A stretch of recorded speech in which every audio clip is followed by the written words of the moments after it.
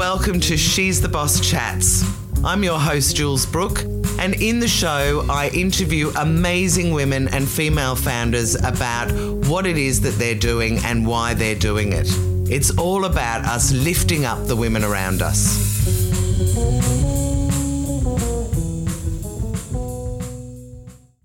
Julie Hyde, I am so excited to be interviewing you for She's the Boss Chats. Thank you so much for agreeing to do this. Oh, thank you so much for having me, Jules. I'm really excited about our chat.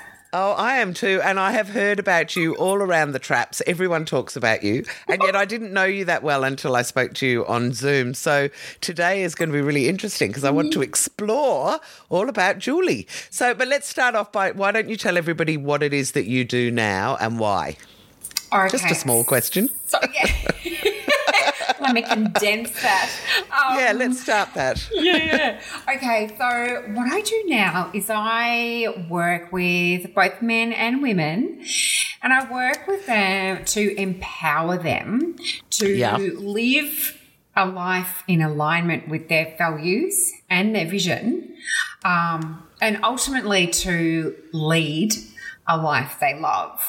So, and the key distinction in terms of who I work with is those who understand that their destiny is in their hands and they're the only ones who can create that. So I sort of provide I love it. a light along their path for them. Fantastic. And of course the big question next has to be why? Why are you doing this? Yeah, why? I'm really passionate about people understanding that they are the leaders of their life and that everyone is a leader, regardless of whether they have a title or not. Love it. Ultimately, we're a role model to those around us, whether you have children or not. But as parents, we play the biggest role models to our younger generation. Yeah. So I'm really passionate about sort of switching people's thinkings and understanding that they are a leader first and foremost and that they can lead their life. And I believe that if we have more people doing that and taking responsibility for their actions, for their beliefs, for how, simple things like how they're talking and communicating to others, that we're going to have a much better world. Like our communities, our societies will be a much better place. I absolutely agree. And I also love the idea of taking your own life by the horns and leading your own way, because I have to put up my hand and say for so many years I felt like I was going to get discovered, or someone was going to come riding in on a white shining horse and go, oh my God, Jules Brooke, I've been looking for you all my life now. I've got millions of dollars and great ideas and I'm going to show you how to do it. And and here I am at nearly 57 and that actually doesn't happen. So darn it. So I love it that you are, that you're teaching people that. And I would say the earlier, the better. I totally agree. And I think people do sit back, particularly those who are in corporate and think, I'm doing a great job and, people will recognize me. But unfortunately, everyone's so consumed with what they're doing, they often don't notice what's going on in front of them. No, and I love that. Okay, so next question. We're going to go right the way back to when you were a little girl and we're going to take the journey as to how you've got to where you are now. Again, because I believe that it's really interesting for younger women and other women of all ages to hear that we haven't all had this nice linear path where we went to school, went to uni, got a job, led us up a path and, leapt off at the deep end and suddenly became millionaires. It just doesn't happen like that. So let's start off with, where did you grow up and what did your mum and dad do, and do you have brothers and sisters? Yeah, so I had, I suppose, a really conventional childhood. Mum and dad, we grew up in Mitcham, in Melbourne. I've got a sister and Dad was a lithographer and what? Part of a lithographer. Oh, so okay. Like that's printer? Part of the Is that printing industry? Yes. right? So, right. I don't think his position is around anymore, but No, but I remember litho printing. yeah. So he was part of that, putting the particles of colour together for magazine printing. For those who don't know what that is.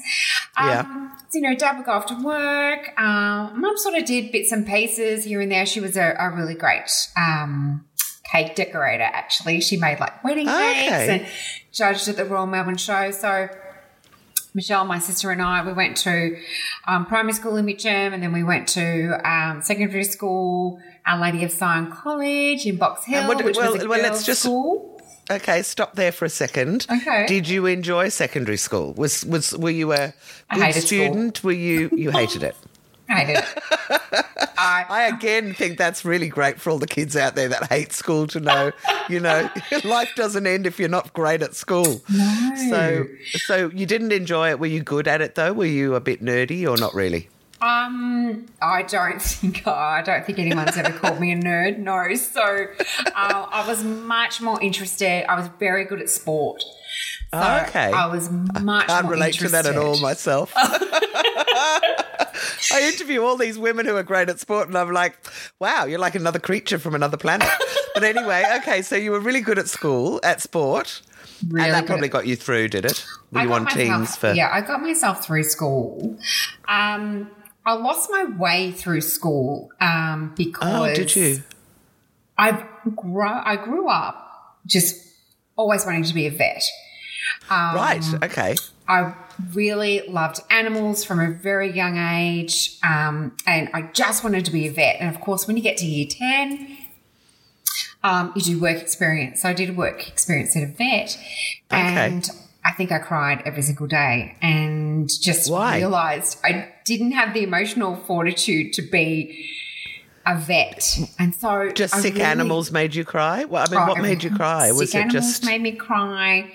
If animals came in hurt because they've been mistreated, like it really, oh gosh, I didn't even think about that. Upset me. Yeah. And I just, I felt like, when animals were being neutered, for example, I didn't understand why the vets sort of weren't carrying them like they're babies. Like I just wanted them to, not that they were treating them badly or anything, but I just...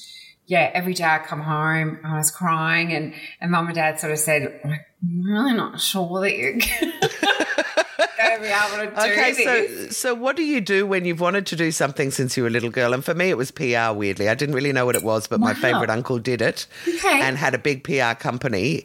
And so I went and worked for him for a while after I finished school and didn't really like it at first. But what was it when you have this big dream and you suddenly go, that's not for me? Is that where you lost your way and went, I just don't know what else I'm going to be if I'm not going to be a vet? 100%. So I was like, well, okay. So not to say that I was going to get the marks to be a vet because you have to be really bloody smart. Yeah, that is another aspect of it, but still. Sorry, but and it's all sciencey if you're not good at sciences. So I lost the motivation to dedicate myself, like to push through to achieve those types of marks that I might need. So I just didn't know what I wanted to do. I did year 12. I passed year 12. I always did what I had to do to make sure I passed. So that you weren't going to fail, but you were just coasting. And so did you do an arts degree, can I ask, like I did? I did not. No. What did you do? What did you do at the end of school? To uni. I just thought uni is just not my thing. So Dad said, why don't you join the bank? Like, it's a really good career. Why don't you just go and join the bank? So I did. I applied at a couple of banks and I got the role with the NAB. So was this like a graduate student's kind of role? I mean, I started right at the bottom. So I started as a teller. Yeah. Right. Started as a teller. And, and you're, 18 at this stage? Yeah. I was 18. 18-year-old bank teller. Okay. Yep. And I just had a great career and I learnt so much. What do you mean? So you stayed for a long time with NAB, did you? I stayed for 21 years. Stop it. Yeah.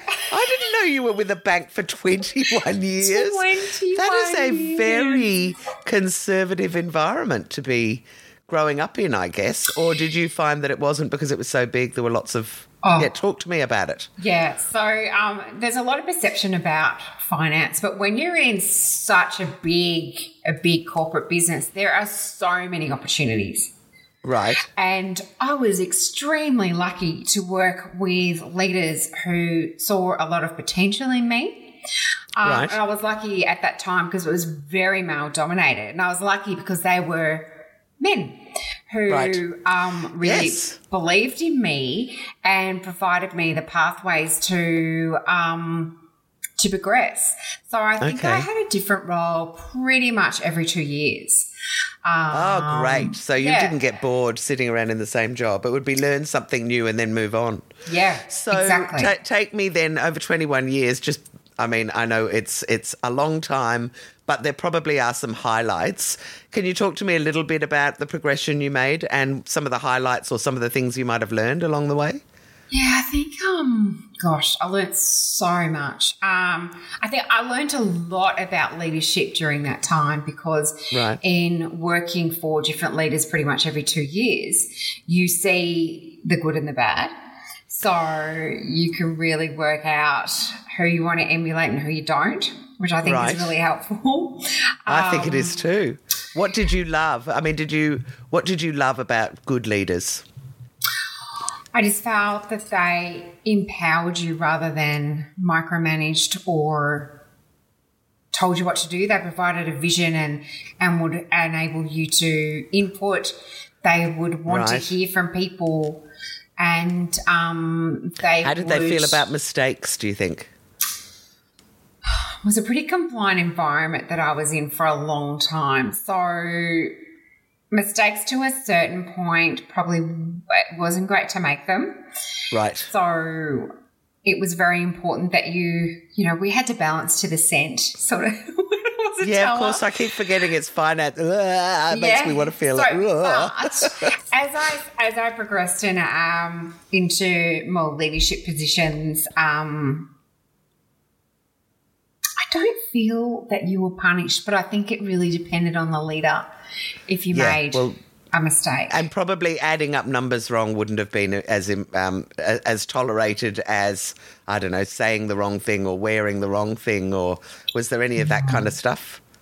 No, was it always flesh-coloured stockings and navy suits? That's what I always think of banking. We had a uniform that we had to wear in the branches. We didn't have to wear it in the branches, but we had a uniform, and it was just so much easier to get up and jump in a uniform. But it enabled you. I feel like I grew up there. So you must have. 18 to 30, 39. So where did you get to then? Tell me about the last role you had there. So I moved into some senior leadership positions, and sort of towards the end, I can't say that was a highlight, and that's why I left. So often isn't. As you get older, you really get to see what's really going on, and as you get higher within that organisation, and the Wizard of Oz suddenly looks very small and green. It does. So I was a state business manager for Victoria and Tasmania. So sort of worked in the ivory tower, and I didn't love it. Right. So was there something that made – so from there – sorry, let me ask first. From there, did you go on to another role, or was that the moment that you decided to go out on your own? No. So when I was moved into that role, I had been a leader of a huge team, a really big team, spread over a large geographic area, and I loved that role. I was put in there to turn it around. It was really poor performing, had a very bad culture. And I was put in there to turn it around, which we did. We turned that business around, and it was such a great achievement. And that's where I really understood my passion for working with leaders, for empowering them, and sort of the power of providing a vision, that makes sense. Enabling them to work out how we're going to get to that vision. So what are the steps? And then simply, and it's not simple, but simply keeping them accountable. Yeah. So, and when I was moved out of that, you do a great job and they want you to go further, which is great, but it sort of took me away from my passion. What you love doing. Yeah. And also to an extent it must have been a bit like your baby because you had taken it from woe to go and helped and nurtured these people, and then they go, great, now you've ticked that box, move on. And you'd be like, but hang on a minute, it wasn't a box ticking exercise for me. No. It was more about the people. So what did you then look for another role with, similar to the one that you had loved? Well, that's where I thought, what do I want to do now? And sort of seeing, every couple of years in large organisations, generally when a new CEO comes in or a new general manager, there's change. So I became incredibly good at adapting to change in that organisation. And when you're seeing, big promises being made and they're not necessarily delivered down to those at the ground level, it's like, I don't want to stay here anymore. I just don't love it.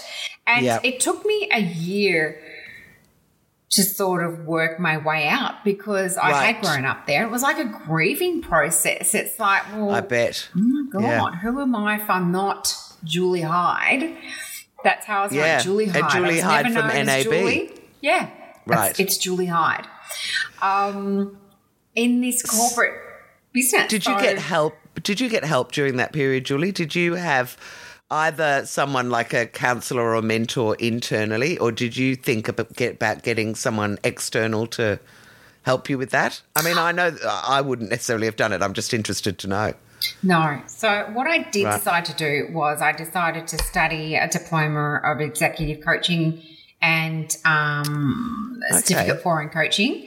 Yeah. So I sort of moved into this brand new environment that was really, I suppose, the eyebrows raised when I first went there because I'm like, this is like something completely foreign. But it was like, my God, there's like this huge big world outside of NAB. And that's where I thought, right, I think I might do something for myself.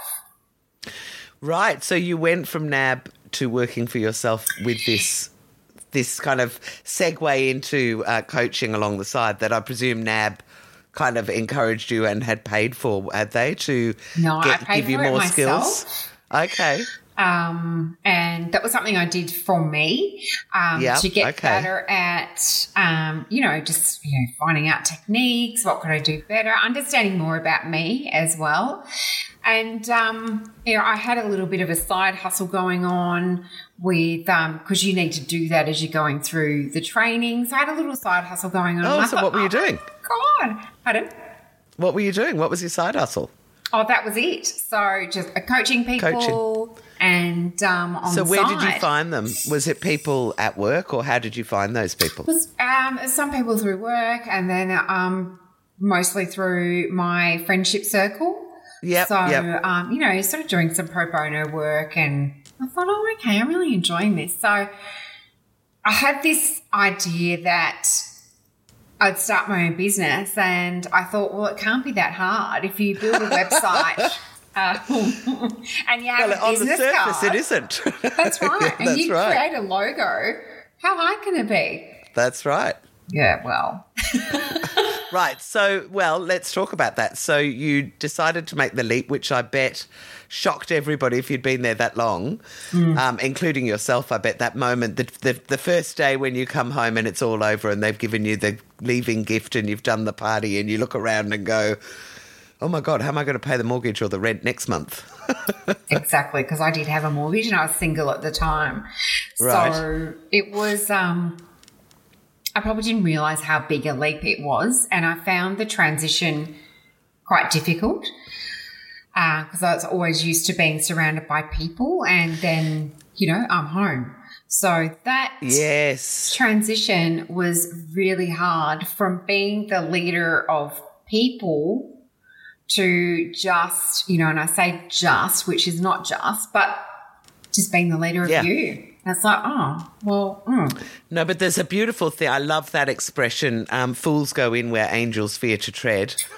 or what's the other one I like? Something about being naive. But basically, we wouldn't do half the things in life that we do if we knew what it was going to be like on the other side. Definitely so naivety breeds, I can't remember what it is, but anyway, confidence basically. But it is, if you don't know what you don't know, then you go, I'll give it a go. It can't be that hard. On the surface, it looks easy. So how was the first year of your business? First year was interesting. It was it's like I had this weird freedom, but and it was interesting how people perceived you, because all of a sudden you're not working anymore.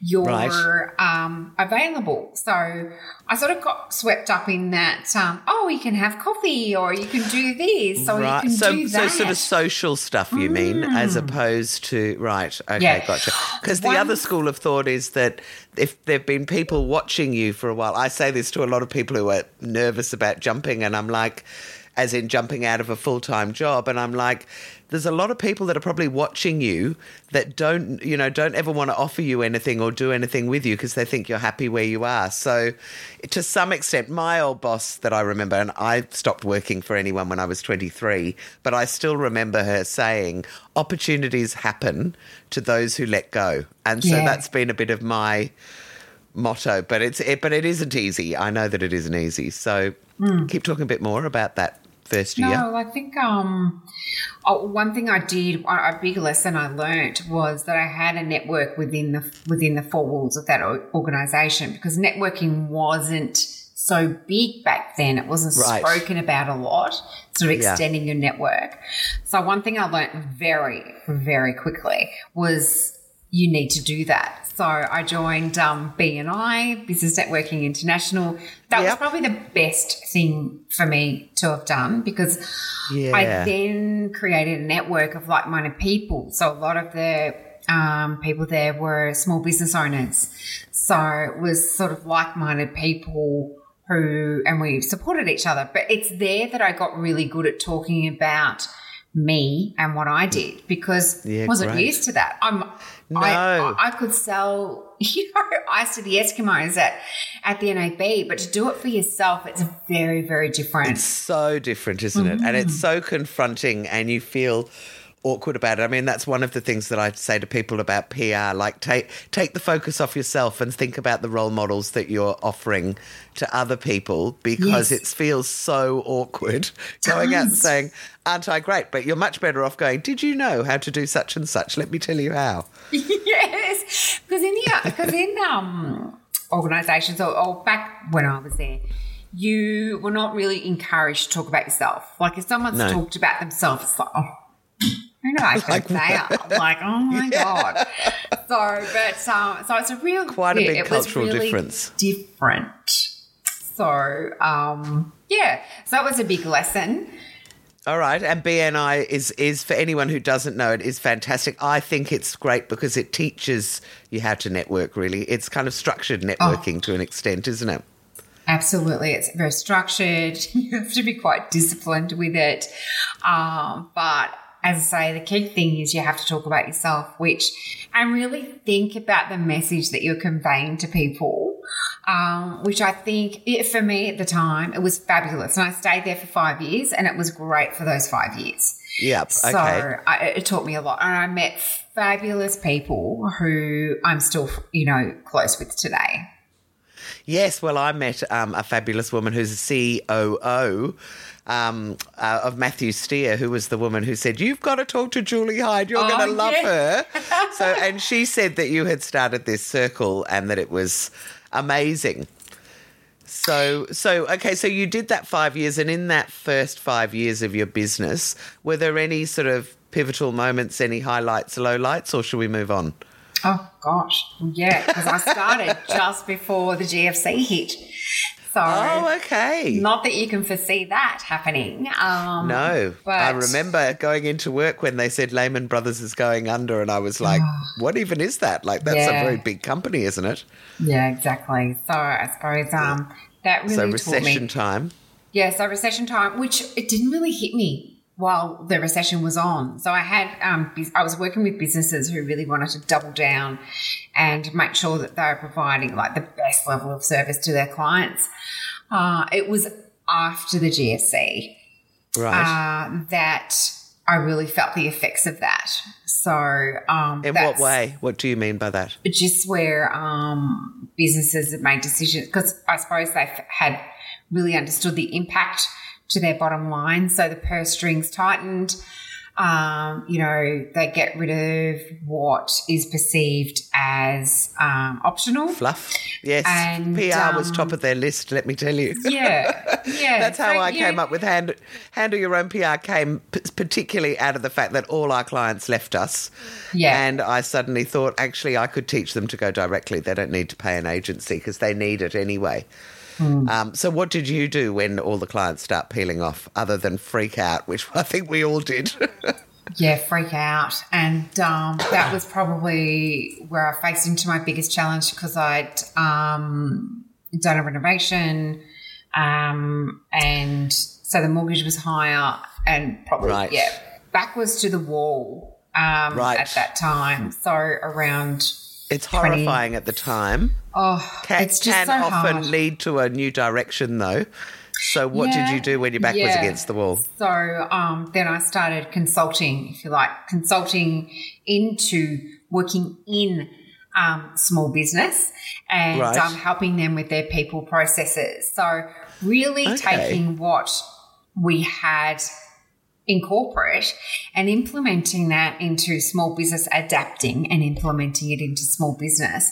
Nice. Who may not have had the understanding of how these frameworks can work for them and how it can elevate their team, elevate their business as well. So working with the leaders to do that. So that's another direction that I took. So it's it does really challenge you to think about your offering and how you can evolve. So there's been a lot of evolving. I bet there has, but one of the things that I particularly love when I'm talking to women who have come out of corporate is how little they perceive their skills to be useful. I don't know whether that's the right way to put it, but you know, consulting is so obvious to someone, and I'm sure to you now, if you look at women and you go, hang on, you were the marketing director of such and such, or you were the head of finance. Of course, there are other smaller businesses that would love your skills. And and often when I've spoken to people like that, they've gone, do you know, that hasn't even occurred to me that I could do that. Yeah. So a big leap for you. But so how did things go after that? So how long ago are we talking about now? So that was GFC was 2008, 2009. What have you done with the last 13 years? So the last 13 years have been an incredible, evolvement, I suppose. Roller coaster. I did start a women's network because I found that coming out of somewhere that was very male-dominated, most of my network was men. Blokes, I always worked with men.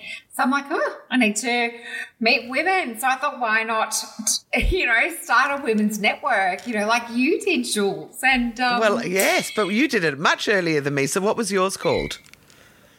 Initially, it was called Leaders and Lattes. Oh, I love the name. Because I thought that people would want to network in the morning, but they did not. So it was an evening event. So lattes was code for wine in the end. So. I love it. So I'd have monthly events and I'd, get a great speaker in, and I held they weren't huge. They were smaller events, more intimate. Which is kind of nice. Yeah, I think that as nice. Women, we do like those smaller events where you can really get to chat to everyone. Definitely. So that was one thing I did. Then I, started the mentoring, or I, extended that. Did workshops, keynotes, and I eventually wrote my book as well. So what's your book called? Busy. Tell us all about the book. It's called Busy. And it's about really taking control of the busyness that can tend to control your time and what you're doing, and people get very consumed with that. So, it's all about sort of turning that reactive into proactive and being productive with what you're doing rather than just busy. I mean, Oh, I if you love ask it. It's anyone like how busy they is a are. swear word almost now, and I know I use it Totally. all the time. So I think I probably need to read your book. When did the book come out? Oh gosh, I think that was in 2017. I wrote that. Oh, sort of pre-pandemic. Good reading for all the people Oh that yes, then stayed at home for yes. 2 years. All right, and then I'll ask you some more questions in a minute. But how did the pandemic affect you, and how have you managed the business since then? Because that was such a rude shock to all of us. It was a very, very shock. I was very lucky that what I was doing, I could do at home, and Right. that the majority of businesses that I worked with at the time were in the construction industry. So they kept going. Yeah. Wow, construction. That's interesting. Yeah. So I was really lucky. I know finance to construction, how does that happen? But it does. Well, and I love hearing women in construction particularly. There's a woman I interviewed a couple of weeks ago is a lecturer in construction at South Australia University and was the first female tradie in South Australia back in like the late 80s. Yeah, she's brilliant. And and I've just done. I was MC for Empowered Women in Trades earlier this year, so I feel like this whole women in construction thing is kind of all around me at the moment. But that's amazing that you started working in that space. That sort of makes a huge amount of sense. Yeah, well, I mean, and this it goes back to your point before, where just because I had a career in finance doesn't mean that the skills that I learnt are not translatable to basically any industry. So, so I was very lucky with that. My mentoring clients just transitioned online. Obviously, it impacted my events. So I did take that online to a point where, you know, I'd run a speaker event sort of online. But in 2021, sort of my life sort of changed significantly when I was diagnosed with stage 3 melanoma. So, oh, shit, Julie. I didn't realise that. Okay. Yeah. Very confronting. So that was really confronting, and particularly in that time, it was, incredibly difficult. So that sort of turned everything on its head. Yes. And business what a had to baptism of stop. fire. Yeah. Right. So you slowed it right down because, well, obviously you would have been too sick really to going through the treatment, I'm thinking, to be able to run the business effectively, or did you just tone it down a bit? Well, I had to have some pretty major surgery, and so that took me out for a while, and it was just such a shock. You just don't understand the shock of it, and you're trying to navigate something that is completely foreign to you. Yeah. And people are using this language and you've got no idea. Like, I was diagnosed on a Wednesday. I was in hospital on the Monday having some pretty major surgery, and I was in hospital for 10 days. No one could come and see me. No. So I was alone, pretty in there. And you think you're just in shock. I bet. Yeah, so business absolutely slowed down. I was very lucky to have incredible clients who were very supportive, which is, you know, I'm so grateful to them. And so I took a period of about 3 months off. One thing I'm incredibly grateful for that I cannot recommend highly enough is to have insurance in place. Yes. I know that's like a side message, but it's No. I mean, we talk about everything in this, but that really saved your bacon, did it? Is that income protection you're talking about? Yes. So even though there was a wait period, and it's just something you don't need to worry about because you've got so much to worry about. Else to worry about, yeah. And it doesn't force you to go back when you're not ready because, you know, it's a pretty trying time depending on your circumstance. So, yeah. So that was a big lesson. And certainly lots of challenges that you need to navigate, and it's a big test on your mindset, and it's a massive test on really being able to adapt to your circumstance. Yeah, I was going to say resilience and adaptation and innovation and all those words would come to the fore. 100%. You really need to. Yeah, wow. Dig deep. Yeah, so that's and have you gone back into business now? Are you doing something different to what you were doing, or are you just doing it as a side hustle? Or, I mean, that's quite recent. So yeah. It's very recent. I'm still going through treatment. So it's I've gone back gradually. And so probably I'd say back maybe 50%. Okay. Also, and have you kind of made a decision that to yourself that maybe you won't go back to 100% ever again, or I won't go back to what I was doing, no. I always thought that I was great at looking after myself, and it was one of my key values. You know, I've always been great at exercise. No, I never had to be forced to exercise. It was just one of my routines. The sport thing. Yeah, it's a total sport Which thing. I don't do at all, but yes, I know you need to. But then I look at my diary pre-diagnosis, even in the pandemic, and it was chock-a-block. Yeah. Right. And I look at it and go, what were you doing? Why were you doing that?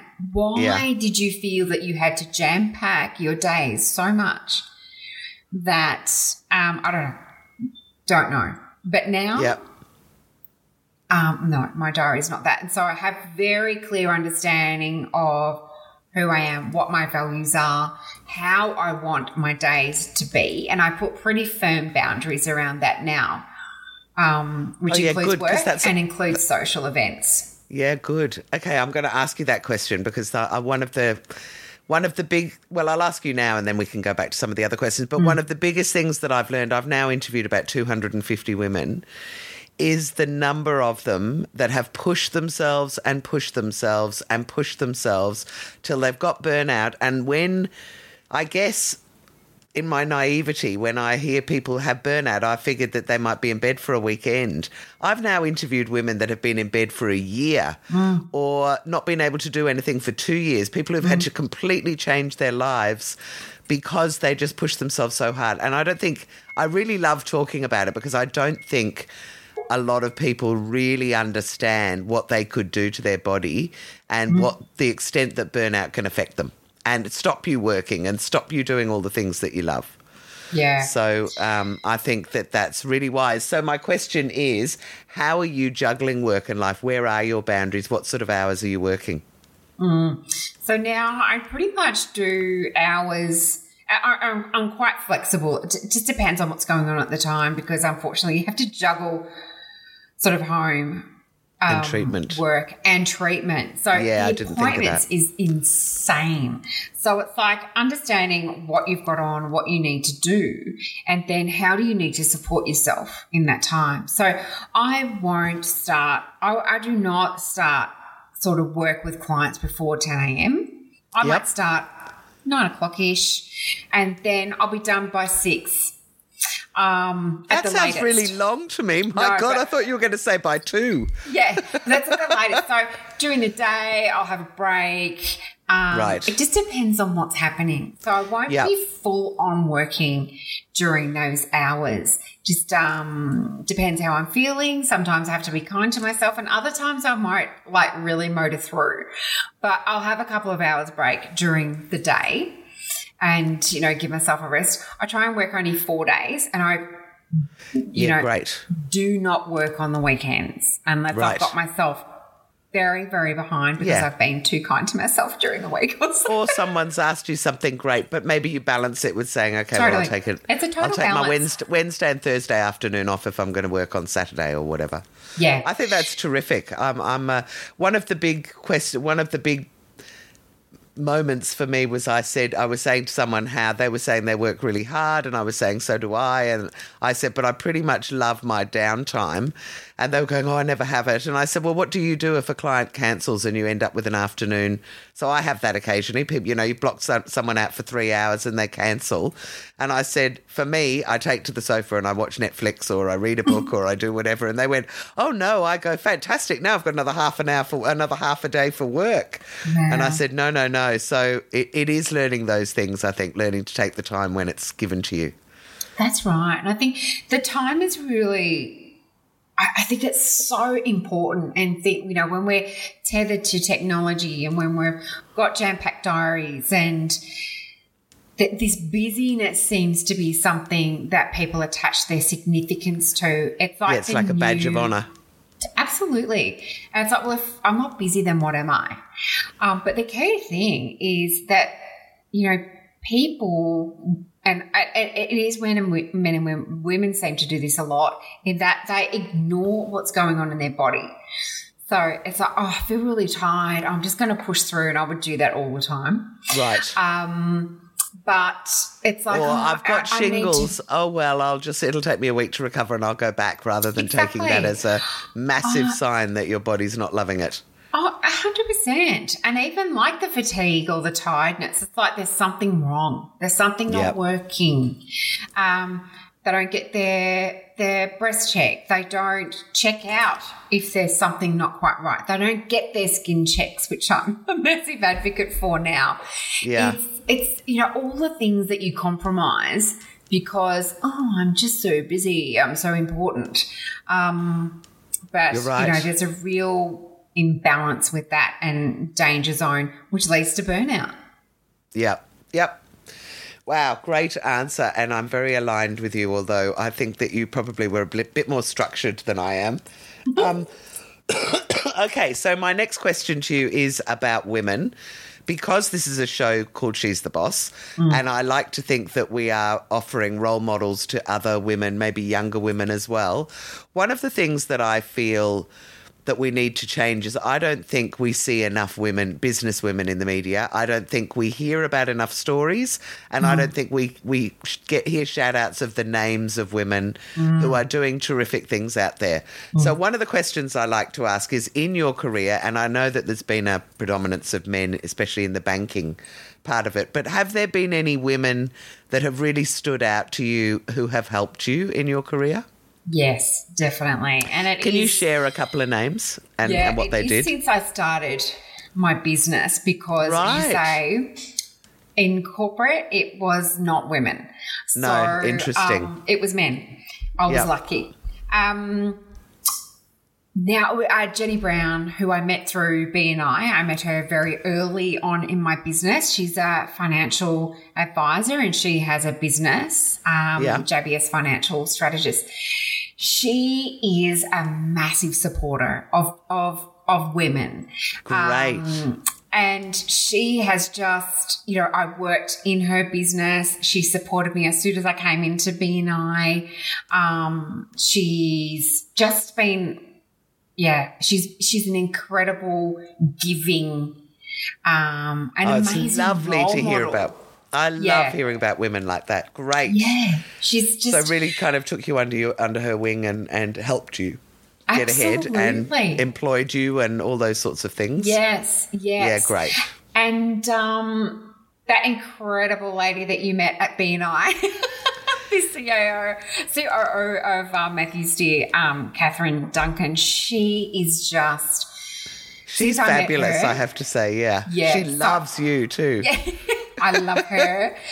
She is, she's now one of my nearest and dearest. And I met her. She came to Leaders and Lattes. And we just slowly built up this relationship. But she just huge supporter. And she's just this incredible, authentic, I think that's what I got about her. Model. Yeah. I really like people that are honest. I guess authentic is another word for it. But don't give me all that bullshit corporate speak stuff. Totally. Tell me really how you think and what you're really doing, and I'm much more interested. And I got that from her straight away. Yeah. She's she's been with me for a long time too. So, yes, love her. Oh, my God, do you want me to go on? Yes, I do. Go on, give me another couple.